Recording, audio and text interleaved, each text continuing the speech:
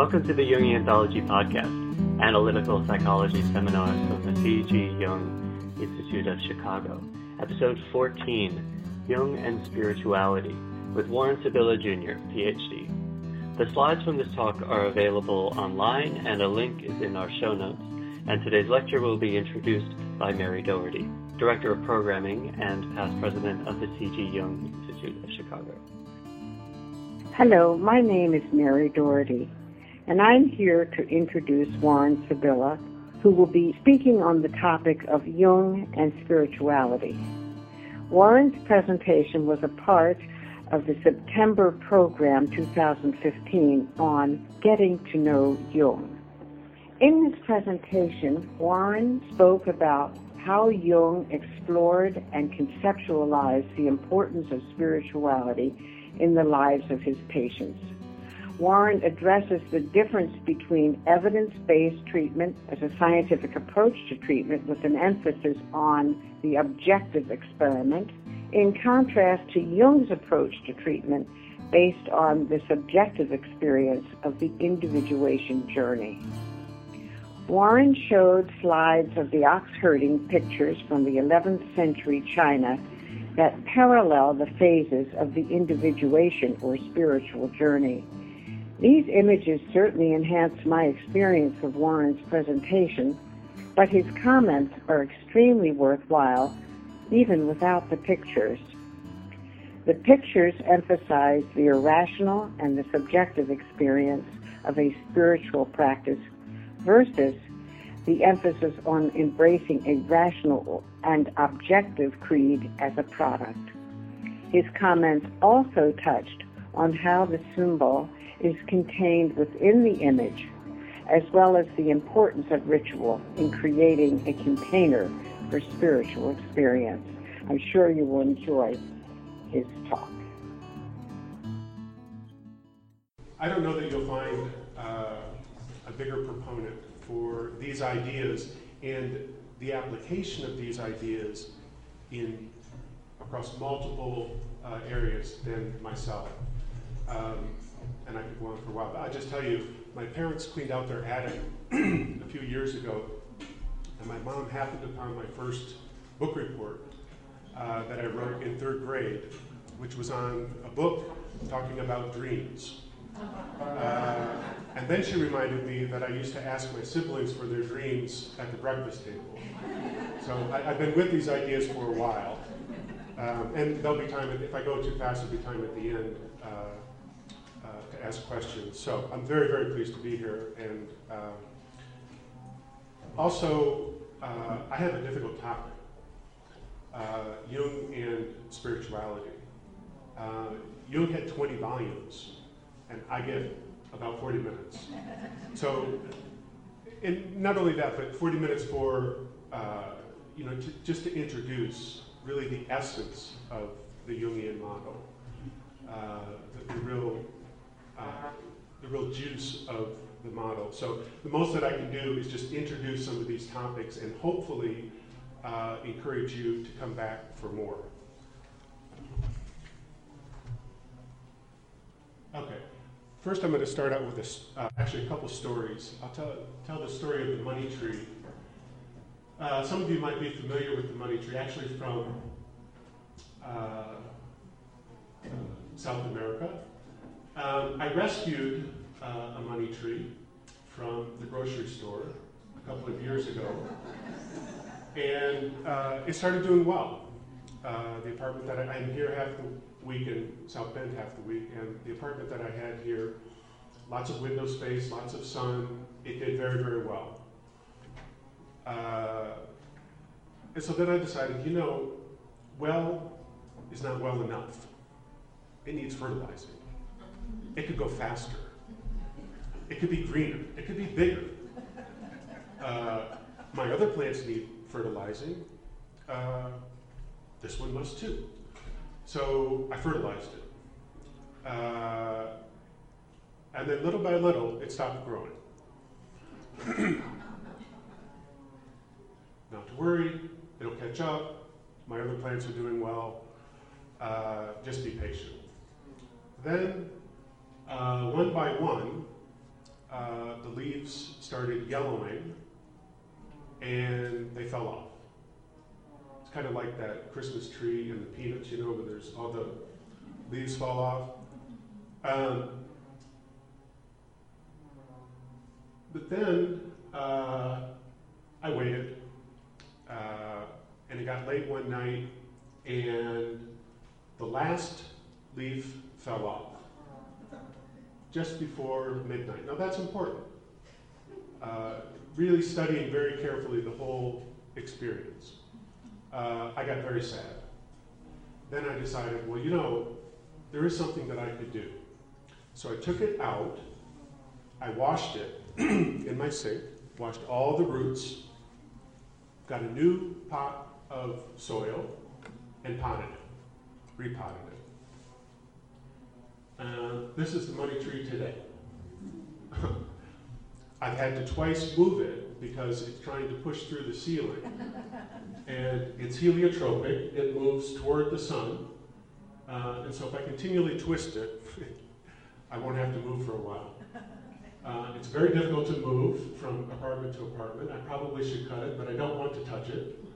And I think that this serves as a wonderful example for the inherent order of the psyche, namely Jung's idea of the self, that the self is the grand paradox.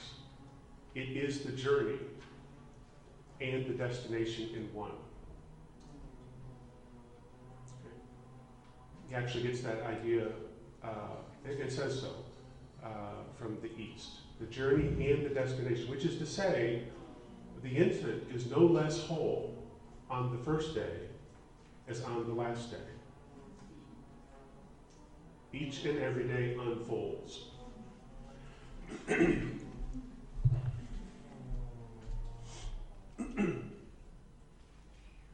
Okay, my stories are about flowers now.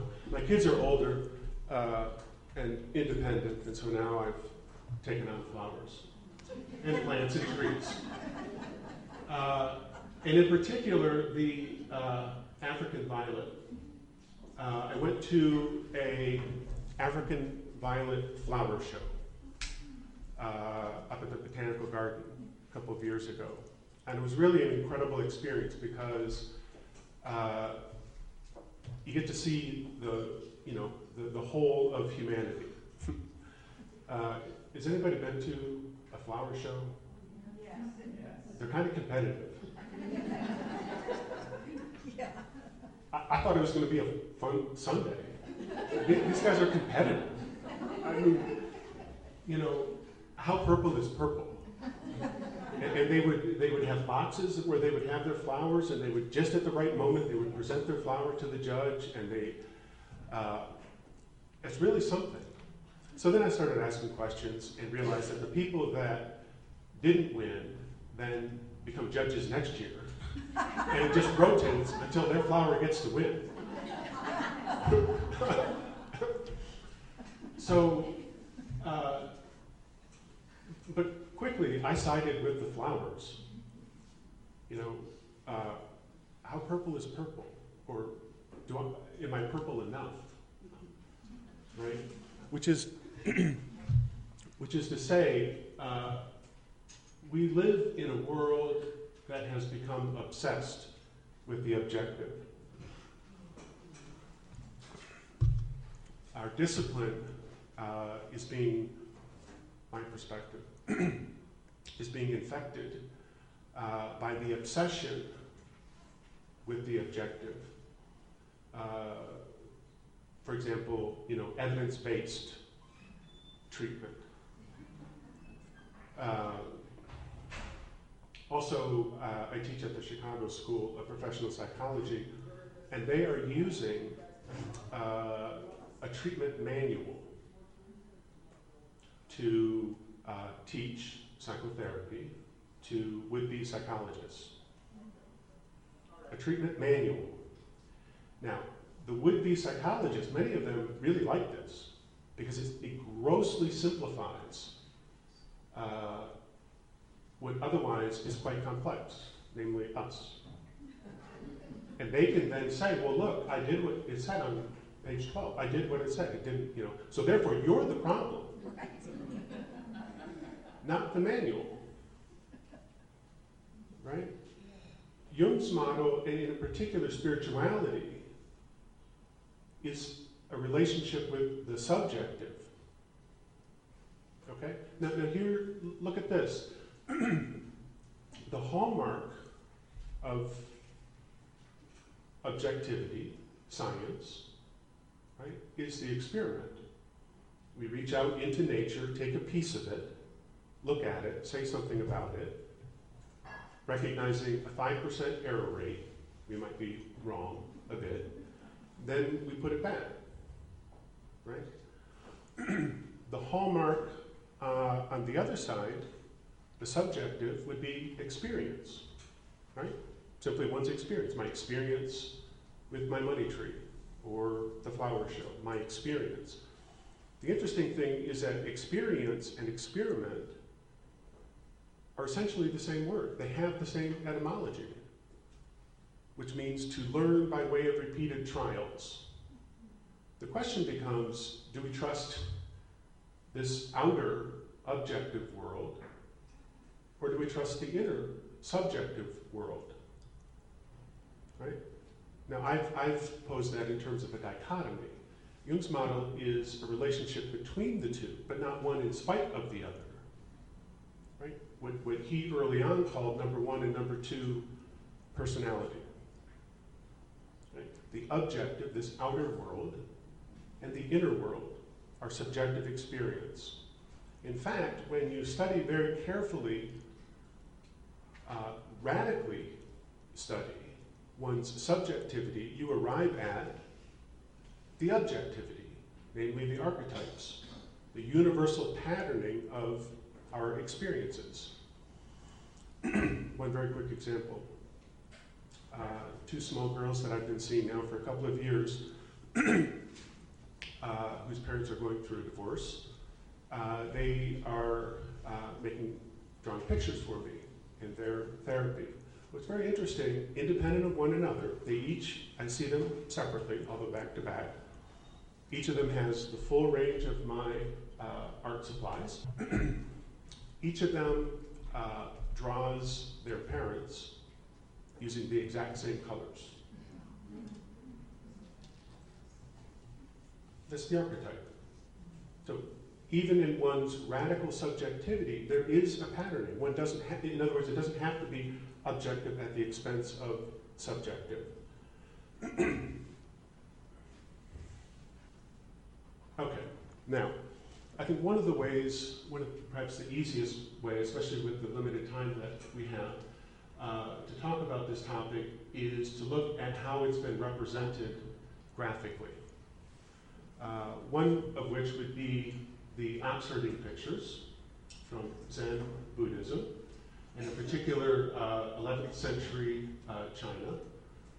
There are a series of, actually there are 4 series. There's a series of 5, 6, 8, and then the current set is at 10. I won't go into the history more than that, but they represent the spiritual journey. Okay, one way of graphically trying to represent some of these ideas. Now, this is the first picture, and these pictures are painted using the philosophical principle of wabi, W-A-B-I, which is akin to Jung's notion of individuation. Namely, that the picture, as you see it, is perfect, whole, and complete, lacking nothing. It is exactly as it's meant to be. Nothing is superfluous. Nothing is added, nothing is exaggerated, nothing is minimized. It is exactly as it's intended to be. Okay? That's very important. And for this final set, there is what's called a waka, W-A-K-A, which is a teaching poem. And for this one, the first card, it says, vigorously cutting a path through the brambles, you search for the ox. The ox is a metaphor for the self, the spiritual journey.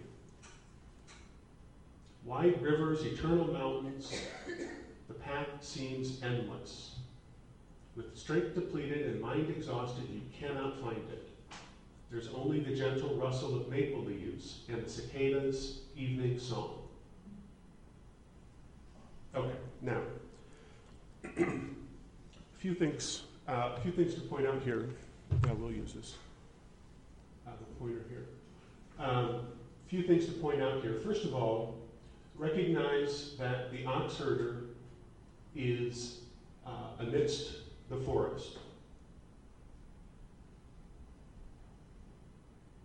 okay, which is long been an image of the unknown, that which is uncharted, the unconscious, similar to the sea, the lake. Okay, the ox herder also is on a bridge. The ox herder is betwixt and between, in the middle, known in blues music as being at the crossroads. Neither here nor there. In a cross-cultural parallel, this would be the place of the altar in a cruciform shaped church, right? Right square in the middle. Neither north, south, east, or west, without direction.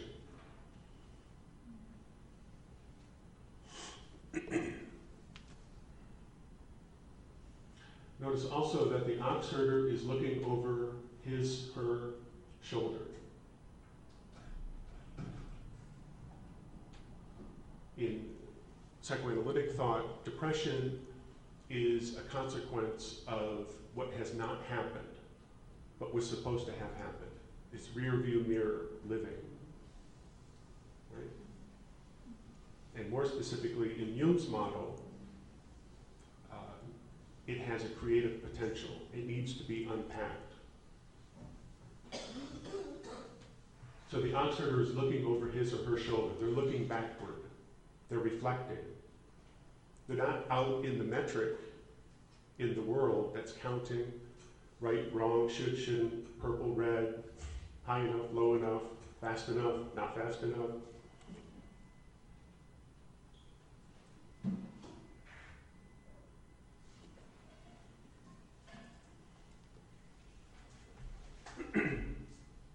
The symbol for Jung carries the energy. Okay? From the Latin symbolum, which means thrown together, the opposites thrown together. Okay? Regarding the symbol, Jung says, their pregnant language cries out to us that they mean more than they say.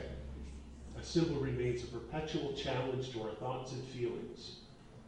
That probably explains why symbolic work is so stimulating, why it grips us so intensely, but also why it seldom affords us a purely aesthetic enjoyment. So at best, a symbol seduces us, leads us, takes us into areas we wouldn't otherwise go. At worst, it torments us with what we don't know, but could know.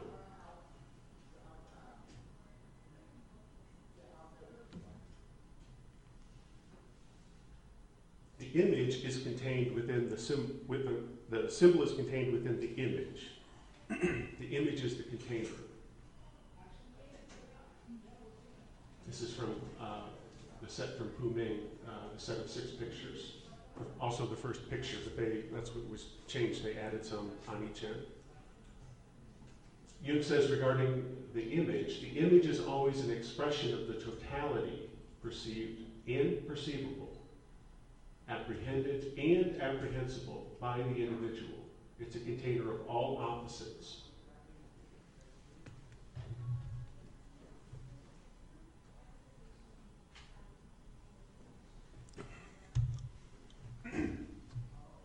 The Waka for this first picture says, a raging ox with menacing horns runs away across hills and streams where black clouds shroud the valley. Who knows what sprouts lie crushed? right? And I think the last line there is particularly important. It ties in with both what both of my colleagues said.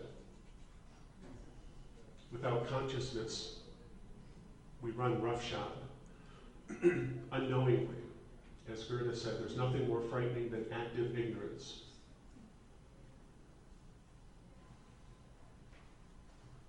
You see this also in the political races. I mean, this season, I look forward to this once every 4 years when I teach, because I have all the examples I need right at hand. Why is that? Because when we get into groups, the projections start really flying very, very quickly. And that's one reason why Jung was very, very leery of groups. We get a group mentality. Crystallization is what the social psychologists would call it. We would call it simply loss of ego, loss of individual voice.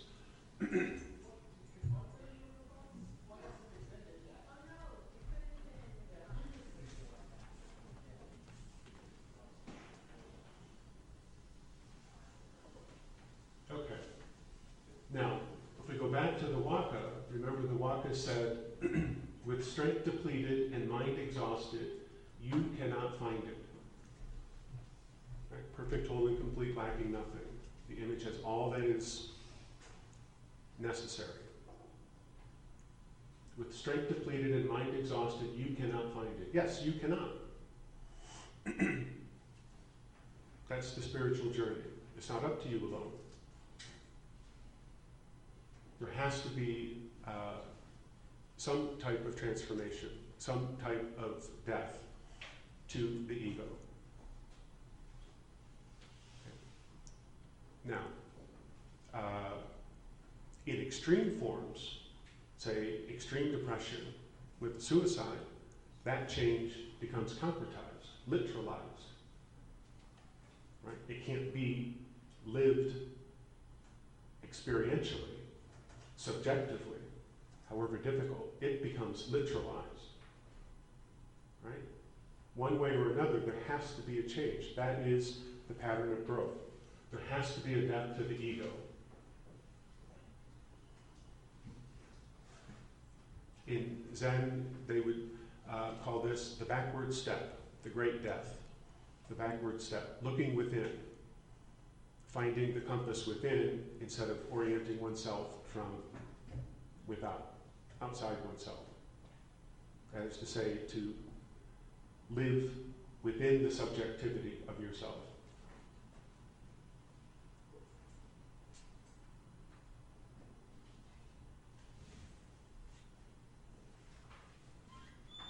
Now, Jung's argument,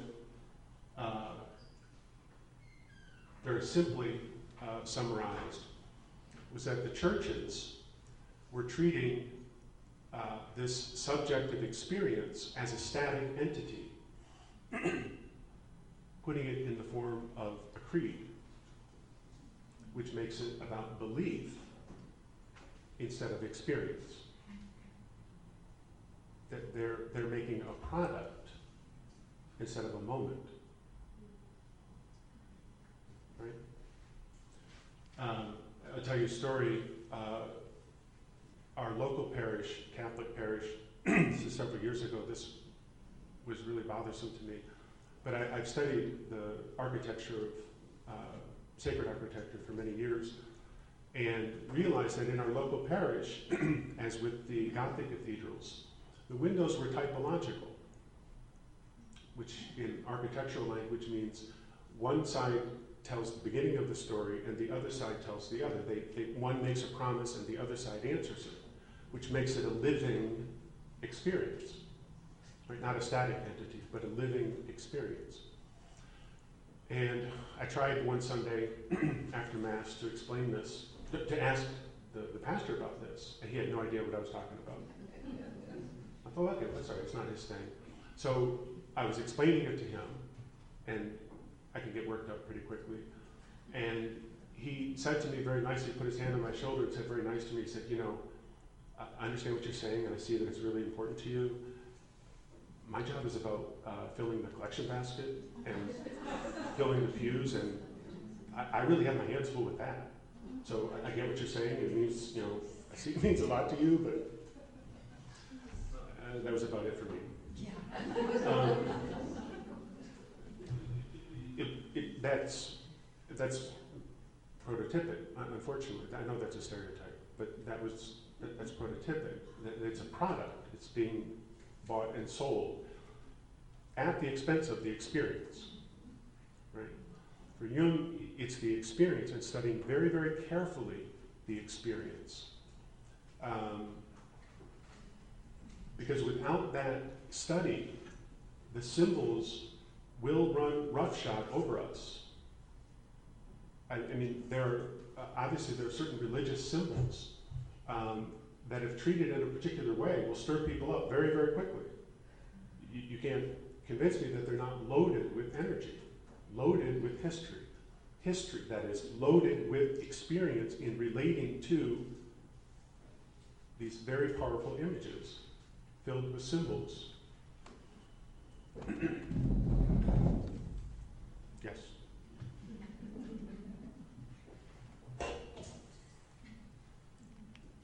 Okay, now, I have to jump to the end.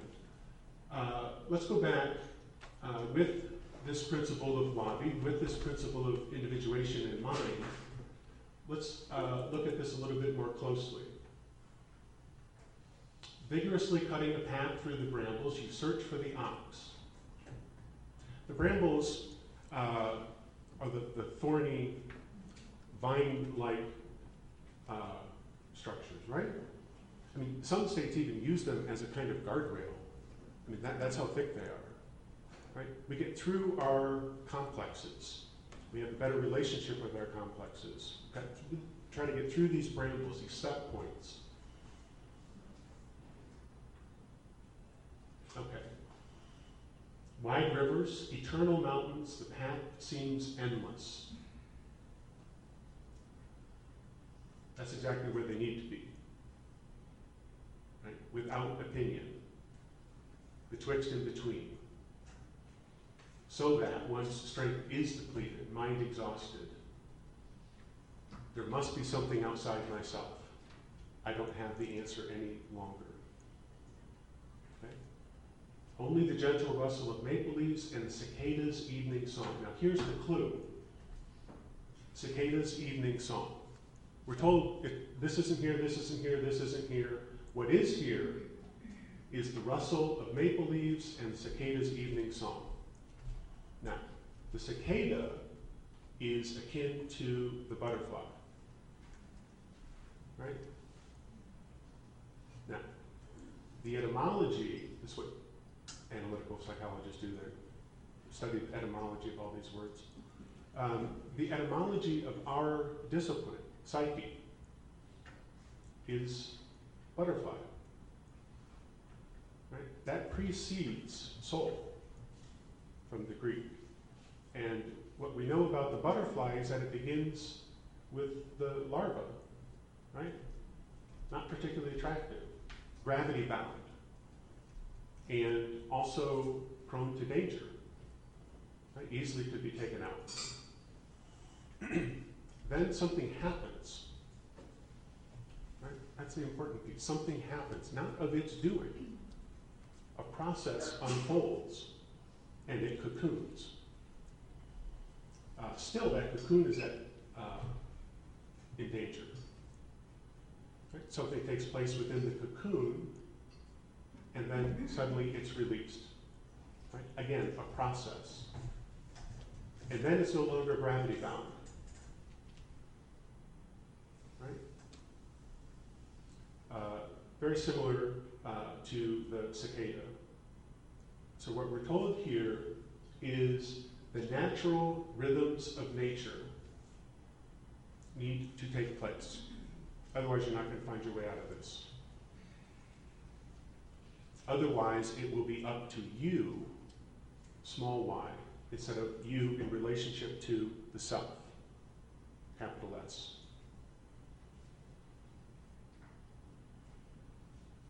Okay, now, with that in mind,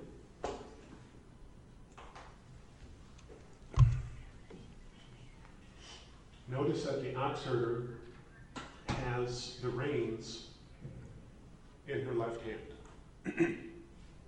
She has the means at hand to relate to the ox. She doesn't see it.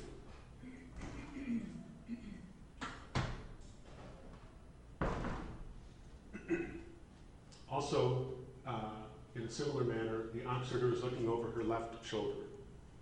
Left, not right. Left, the irrational.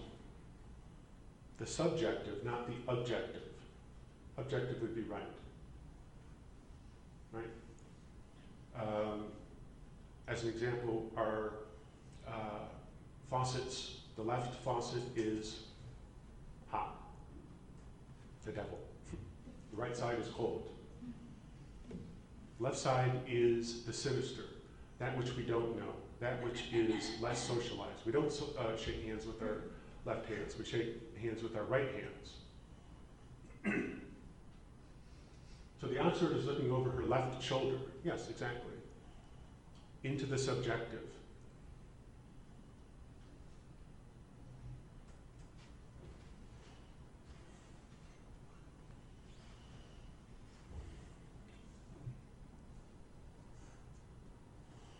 So here it becomes then a means of how do we tie it together? The objective, the subjective, experience, symbol, image. And here I will introduce Jung's idea of ritual. Ritual is creating a container for the experience of the sacred.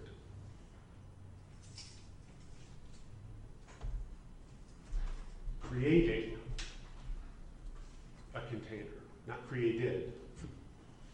It's a verb. It's continually creating, recognizing the divine, the spiritual, and participating in it.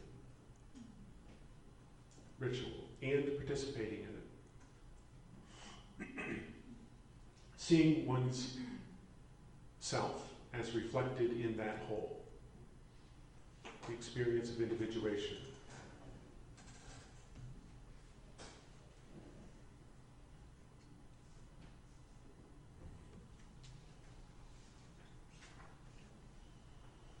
Spiritual practice, then, the concentrated effort toward embracing the whole of our human experience. Saying yes to all that it means to be human. Linking it with my colleagues, it's Jung saying that it's this consciousness that will dictate our future. This consciousness. This container of the divine that will dictate our future. Not somewhere else. Notice this is card 8, the Enso, and notice on this, with this card, there's no first and last. There's no male and female. There's no objective and subjective. There's no dichotomy. Every point is equal to another. That's not to say that each point is the same. They're not. But no point is better than another. Each point is exactly as it's intended to be, when it's intended to be that.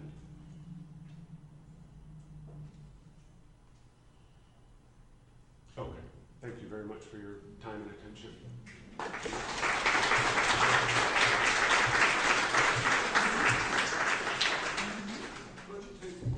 Okay. Please. I liked what you said about depression being a consequence of what didn't happen and what was supposed to have happened, leading to rear view living. Rear living. Yes, okay. How does one stop looking in the rear view mirror? What's happening in the moment? You know, I often use the example of if you're living your life using only the rear view mirror, you can only crash. That's the only thing that can happen. There has to be a combination. You have to see out the window. You don't drive without the rear view mirror, but has to be in combination with the windshield. The past does inform the future, but it can't be, the future can't be at the at the exclusion of the past, right? We say in psychology, where psychologists are asked repeatedly to do risk assessments. I have to do a risk assessment of a sophomore on Monday morning before they will let him back to school. Impossible. How do we predict behavior? Well, we say the best predictor of future behavior is past behavior. You want to know what somebody's going to do, look to what they've done. Problem is, that's a linear model. And if you follow that out, that means behavior never changes. Well, that doesn't happen. So what's the antidote? What's the complement? The complement is the best predictor of future behavior is your intention. Well, we don't like that because we can't hold that, right? We can't objectify that.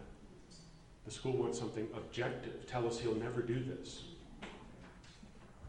Well, that means he wouldn't have a heartbeat. I can't do that. Well, reasonable certainty. It's Monday morning. How about that? That's reasonable certainty. So it's always a combination, but it's changing the ratio. So that the complement would be to look in the present moment. What's not happening in the present? What are you not seeing in the present moment? What is being overlaid too much from the past, which is occluding a more comprehensive look at the present? Does that make sense? It doesn't give me a real tool, except, I suppose, what would that be? To just meditate? Well, it's listen to the cicadas. I'm looking for a tool I could use to stop the lifelong habit of looking in the rearview mirror. You can, in any given moment, you can look at 10 items and become aware of them. That's good. This moment, this temperature, this feeling, this color, this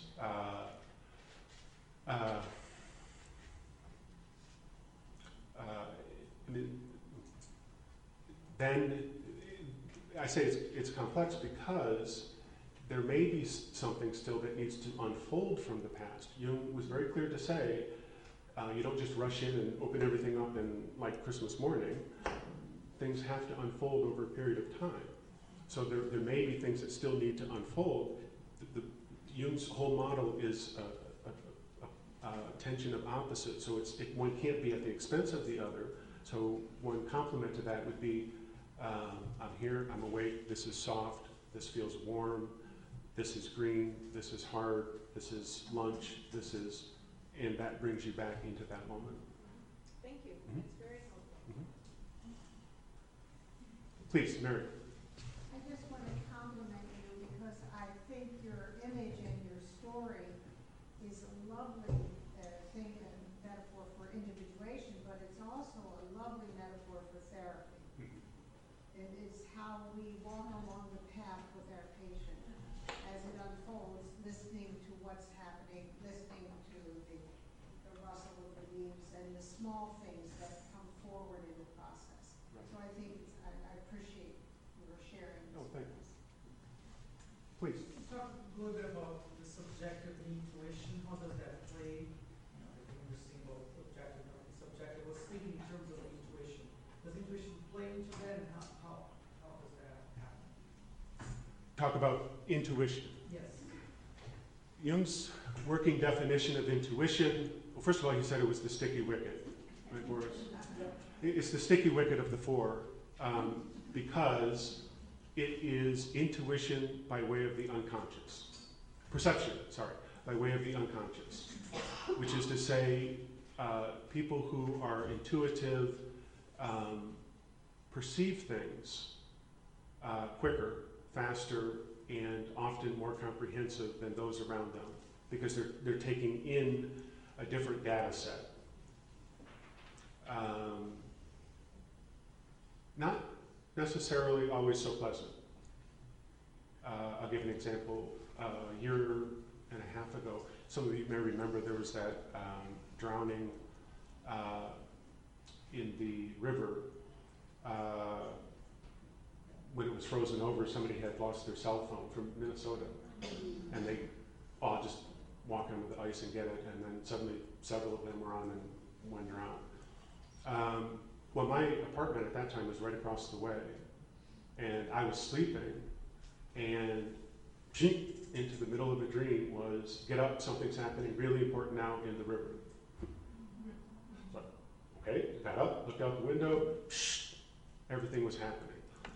That's perception by way of the unconscious. You know, there's data there. We just tend not to take it in. And it requires a great deal of trust because it's irrational. It was one of the two irrational functions, meaning ratio that which can be, organized quickly, neatly. Irrational, that which can't be ratioed. Another time, my wife was planning a surprise birthday party, and I almost caught her. Almost. Just a few more hours and I would have been there. Because I was asking too many questions, like, something's not right, or something's not right, she finally said, would you stop asking so many questions? It's taking in data that is usually not considered, and honoring that, and seeing that there is a validity to that. Often it requires a lot more patience because it has to unfold over time. Does that make sense? Yes. Great. Following up on that, sir, would you classify that as data that cannot be quantified and measured to produce outcomes?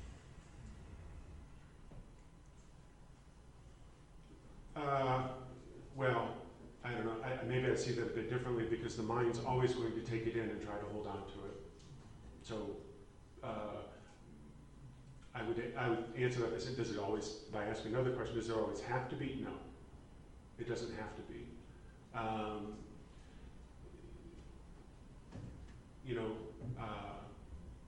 William Blake said, truth cannot be told so as not to be understood and be believed. Truth is truth, it's always truth, it's never not truth. Two people can sit silently and know and experience a truthfulness. That doesn't have to be quantified. So, no. But the mind's tendency is to quantify it. You're saying if this is legitimate data, Yes, it should not be discounted because it can't be measured that's right. or easily. Right. I'm back with the Please. plan. Because you wanted it to be more purple, you interfered with its natural process. Yes. And it forgave me. I'm sorry? It forgave me. You shit on it. I did. I made it mine and not it. That was a pronoun. The money tree. Then your intuition told you something. That it's not wrong to interfere with the process. Mm-hmm. It's just that you have to interfere in the right way. Yes, cooperate. How, well, I won't ask you, but how do you know that washing all the stuff away is going to give it a new chance to be what it ought to be in the first place if you left it alone? Good question, because it is where it's at now. I've had other plants die, and I've tried this and that, and they didn't, and I've had to come to terms with that. So this is an example of chance? It's an example of my giving the money tree its fullest opportunity to be what it was meant to be. As Jung says, the oak becomes the oak tree and not the donkey. So this is what you're trying to do with your patients? Yes. The other thing, that was part one. Part two is the other thing, is about the oxygen. Mm-hmm. Little Bo Peep has lost her sheep and can't tell where to find them. Leave them alone and they'll come home, wagging their tails behind. Mm-hmm. The oxygen's in the picture, Mm-hmm. you just didn't see it.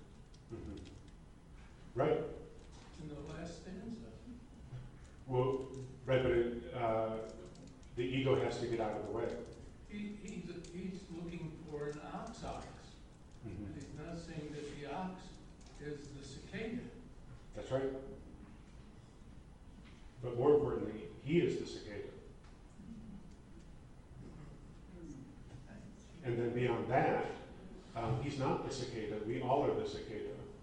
And he's at best one thread in the whole tapestry. My intellect doesn't go that far. Or take one more and finish. One more question. Okay. My president says one more question. Boris? To speak to your question about intuition and reliability of the film here at the table, there's some very interesting information that comes from studies at the Stanford Research Institute. Just one, and this was in remote viewing. The concept I want to present is very brief. That's the difference between signal and noise.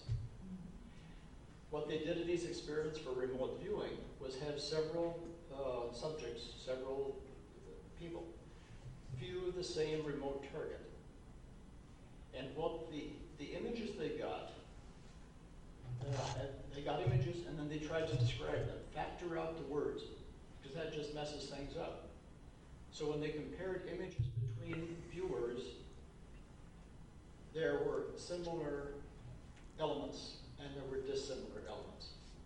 The similar elements are the signal, the dissimilar elements are the noise, and so in intuition, we're not trained, culturally we're not trained to use whatever intuition is the modality of perception. And so it's really hard to know what is signal and what is noise. But the signal is valid. Thank you, Warren.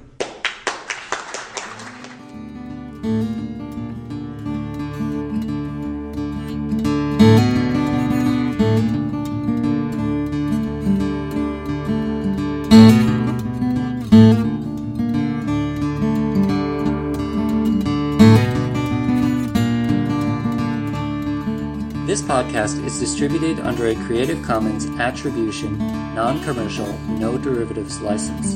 Share it all you like as long as you maintain the attribution to the speaker, but please do not change it or sell it. If you like this episode, tell your friends about us or leave us a review on iTunes.